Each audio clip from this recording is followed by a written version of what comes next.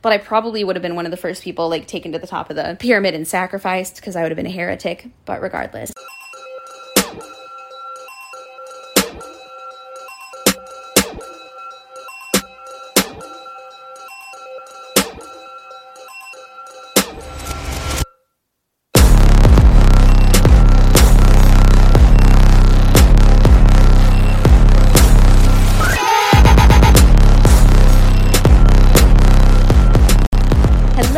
Ladies, gents, non-binary friends, it is I, your host, Sydney Davis Jr., and if you haven't heard the last episode on Mother Ann and the Shakers, I went into a little bit of detail on why it's taken me so long to get a new episode out. I'm so sorry. It's been like a month since I produced episodes, but I promise you it was a wild month. It involved, I wrote a play that was being produced.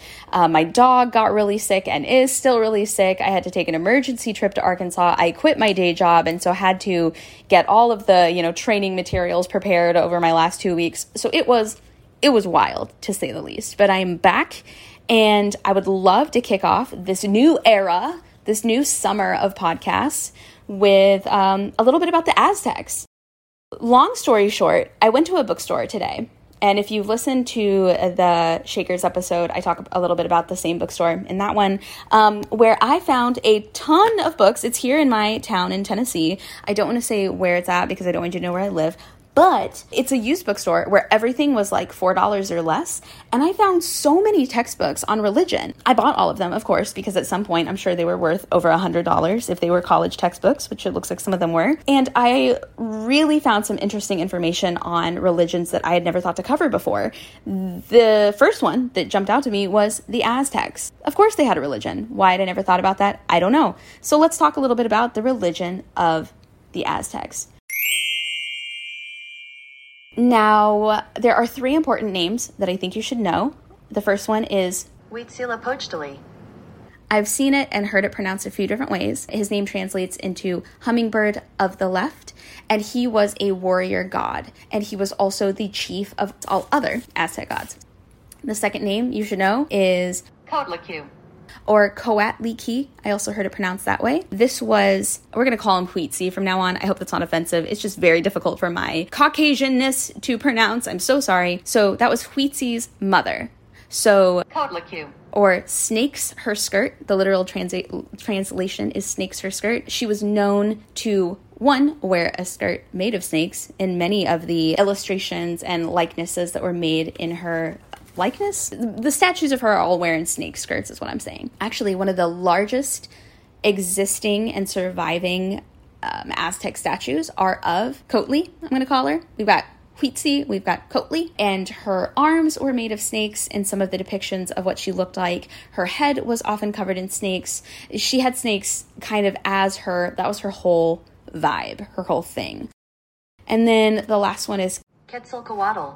I've also heard that one pronounced a few different times, but we're going to say Quetzalcoatl for this one. And they were known as the plumed serpent, and they were a very important god to the Aztecs. Now, the Aztecs had a lot of gods. They had several. But let's start the whole story with Coatli. We're going to call her Coatli. God, this is going to be hard. I'm so sorry, guys. So Coatli was Huitzi's mom, serpent skirt. She was the Aztec earth goddess, symbol of earth both as a creator and a destroyer. She was the mother of the gods and mortals. She is one of the most fearsome figures in Aztec art. She was a virgin who also had 400 children. So I would really like to point out the connection here between the Aztec religion and Christianity. Their main god, their main prophet, right, or here their chief, was born of a virgin. And I thought that was very, very interesting. What are the chances that those two facts or traits or details would appear in both religions, even though they were founded and created so far apart at such different times? So, like I mentioned earlier, she is the subject of one of the largest surviving Aztec cultures. There's a statue of her that is 9 feet tall. It's huge. I saw a video of it. It's awesome. So the way that she got pregnant with Huitzi was she took a small quantity of white feathers and placed them in her bosom, from which she conceived without having known a man. Now, according to Aztec lore, she became pregnant with this child. She already had 400 kids, and her daughter, man, We're going to call her Koyo. I'm so sorry. Her name is Koyo Luxolokwi. I'm so sorry. Please Google it. We're going to call her Koyo. Koyo was very jealous of the new pregnancy that her mom had, and I think it's because she had heard that this newest pregnancy was going to be the leader of all the gods, if I had to guess. It was probably very much like a Cain and Abel jealousy type situation. So the daughter, Koyo, she rounded up all 400 of her siblings, and they all attacked their mother. So in one version of the story, she dies, but Huitzi emerges from the womb with a weapon and avenges her against all of his other 400 siblings. In another version of the story, he emerges from the womb and saves her life. But in all versions of the story, there is definitely conflict there between the mother and the other children whenever she becomes pregnant with this chief of all the gods. So Huitzi was the god of war and the sun. He was considered leader of the Aztecs, who viewed themselves as chosen people. His symbol was the eagle, and he was the king of birds, but he was also a hummingbird.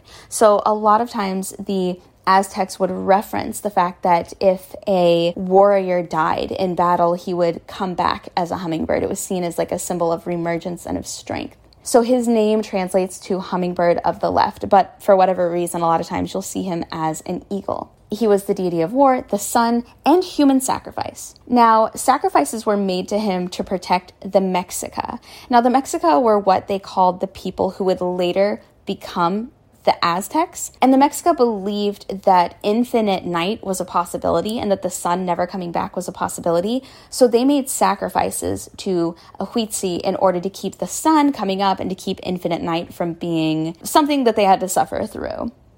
His main weapon, the weapon that you see him attributed to him the most in statues and imagery from this time, was a fire serpent. Thought it was very interesting that his mother was known basically as the mother of snakes, and he had a weapon of fire serpents. So he is known as the leader of the Mexica, and he took the Mexica that would later become the Aztecs, and he helped them and he guided them from their homeland, which is written as a place of caves, to what is now known as the shrine, the center of all that is Aztec in Tenochtitlan. Now I've heard it pronounced as Tenochtitlan, so I'm going to call it Tenochtitlan because that is what I've heard the most, but it is now modern-day Mexico City. So basically very similar in the Christian Bible to the way that Moses led the slaves out of Egypt and into the desert. Huitzi led the Mexica, later the Aztecs, out of their homeland, which was cavernous and I imagine hard to farm in, and he brought them to Mexico City to become very prosperous farmers. And in a lot of their text and a lot of their history, he is attributed with basically saving them and teaching them how to become agriculture farmers. Now, in Mexico City, in Tenochtitlan, there are lots of pyramids built in his honor, the largest one being reached by a climb of 120 steps. And around this pyramid, which was considered a sacred temple, the Mexica built a stone wall that depicted things resembling serpents. So in this temple, they would sacrifice animals a lot, but the Aztec are often attributed with human sacrifice being their main thing. And historians actually believe that human sacrifice only happened for a brief period of time in Aztec history. They think that it only happened for about a decade, but because it was around the same time that the Spaniards came over and met the Aztecs, that's why there's so much record of human sacrifice, and that's why they're so well known, quote, quote, for being the peoples that sacrifice so many human beings. If you do a lot of Googling, you do a lot of research, historians actually think that they more likely sacrificed animals more often until things became very bad, like a famine, or there was a particular reason that they felt they needed to sacrifice humans to appease the gods.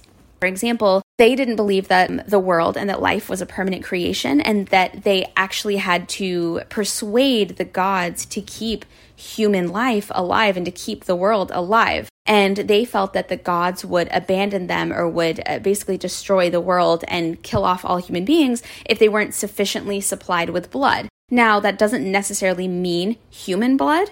Animal blood counted, but I believe in their most desperate times, say for example, what we would know is just a really dry summer or a brief famine, they would panic and they would offer blood to the gods in hopes to save human life because they felt that the gods were not being persuaded enough and they owed them more. Tenochtitlan has 80 ritual temples and skull racks. So obviously they did sacrifice a lot of humans. After their hearts, which were known as precious eagle cactus fruits, were offered to the deity, victims were prepared for cooking and eating. Facial skin with beards intact was often flayed off of victims and preserved like gloved leather. So shit got whack. It did. No denying that. Even the historians that want to protect them from being known as like a cannibalistic, murderous society, they definitely were. Now, there was a god, we talked about him earlier, and he went by Quetzalcoatl. That's the most common pronunciation I hear. And he was known as the plumed serpent. Now, the plumed serpent was the lord of the night sky. In Aztec myth, the gods sacrificed themselves to restore a revolving sun to the world. Mass sacrifice energizes the sun. Humans could do no less than the gods. I found this very interesting as well, because in the Christian faith, Jesus sacrifices himself to save those who follow him and those who believe him and those who have dedicated their lives to his Father, God. So it's interesting that even in Aztec culture, the gods sacrifice themselves to restore a revolving sun around the world so that humans could survive. Therefore, the humans also owed them sacrifice, very much like in the Christian faith. The humans also owe sacrifice. Now, the Spaniards were absolutely shook by what they saw.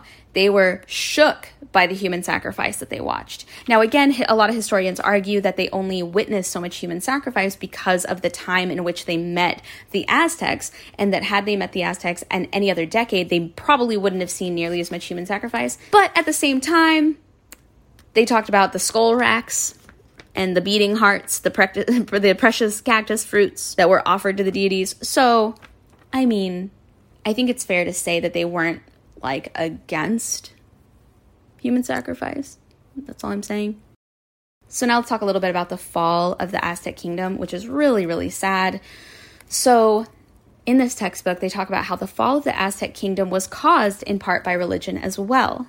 In 1519, Montezuma, the Aztec king at the time, welcomed Hernando Cortez, thinking he was the plumed serpent, the lord of the night sky, Quetzalcoatl.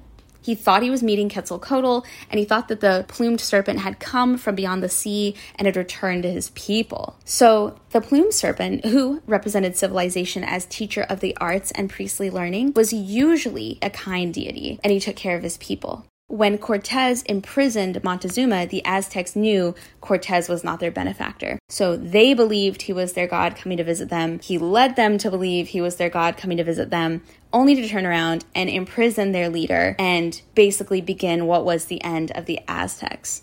Archaeologists have carefully studied the Aztec religion. For many civilized people, however, the Aztec human sacrifice cast a shadow over their achievements in cosmology and architecture. Now, I mean, come on. That last line.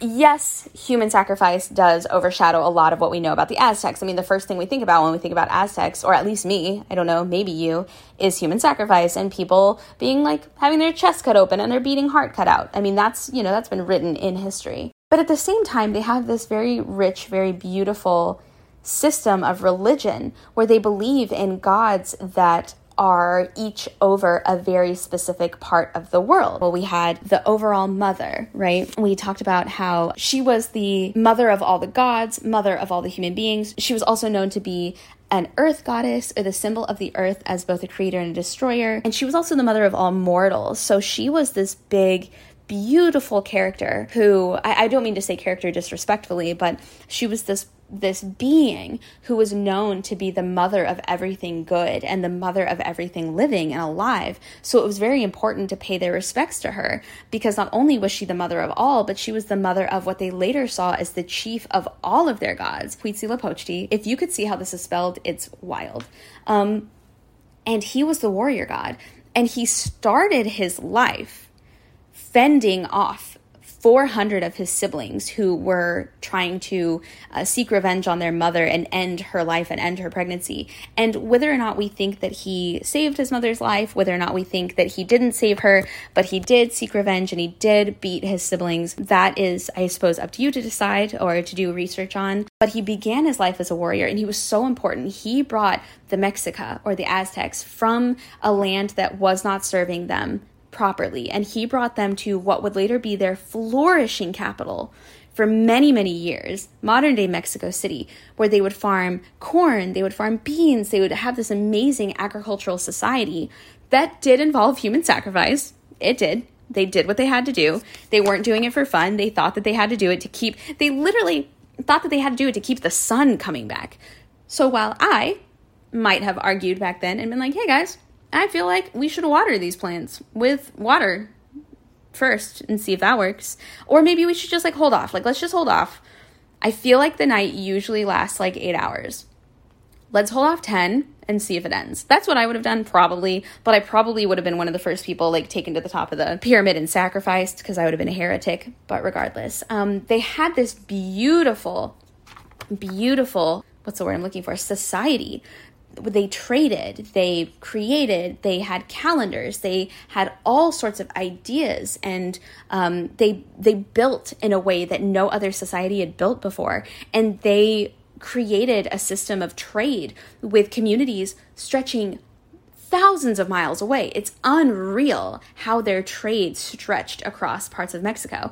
And while Mexico City, or Tenochtitlan, was their main hub, they actually had several suburbs of their capital as well. And they just unfortunately could not beat what we later knew as the Spaniards or Hernando Cortez, be it that, war and death and famine and disease took them over. And were eventually their demise, all because they trusted him, because they thought that he was their God come back to earth to rescue them and to save them and to be there with their people, which again, there's a parallel there. Christians believe that Jesus will come back. They believe there is a second coming of Jesus, and they believe that he's coming back to rapture everyone who believes in him, take them to heaven.